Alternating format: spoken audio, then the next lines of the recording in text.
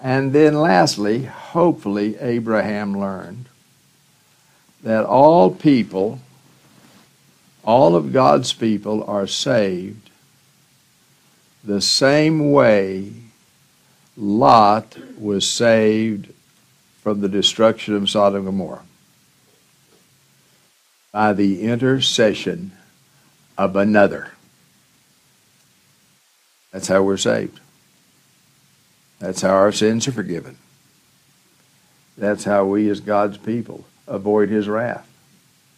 Through the intercession of another, that is Jesus, the only mediator of the covenant, that he interceded in our behalf, came between us and the living God, became our mediator, died in our place, rose for us from the dead, and now sits at God's right hand to pray for us every day. You ought to think about that. Keep that in your thoughts. We often neglect thinking about the intercession of Christ. We think about his death and his resurrection. But right now, every day of our lives, he's praying for us. Now, I praise the Lord when people pray for me and they come up to me and they say, "We're praying for you, Joe." But there's nothing like knowing that Jesus prays for us every day. You know, there is a verse, a section in the Bible, I think it's John, but I can't remember, where it seems to say that Satan's first choice for someone to betray Jesus was Peter.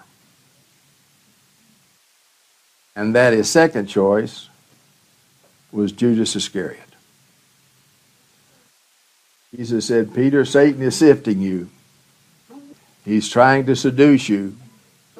He wants you to be the man that's going to betray me with a kiss. That'll lead to my crucifixion." But Peter didn't do it.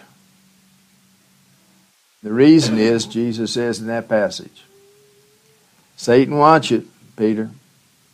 Satan's trying to sift you and try you, but I have prayed for you. I didn't pray for Judas, but I prayed for you. That's why Satan did not get his first choice. So intercessory prayer is a powerful thing. Plus, every day of our lives we should thank God for the intercession of the mediator of the covenant in our behalf.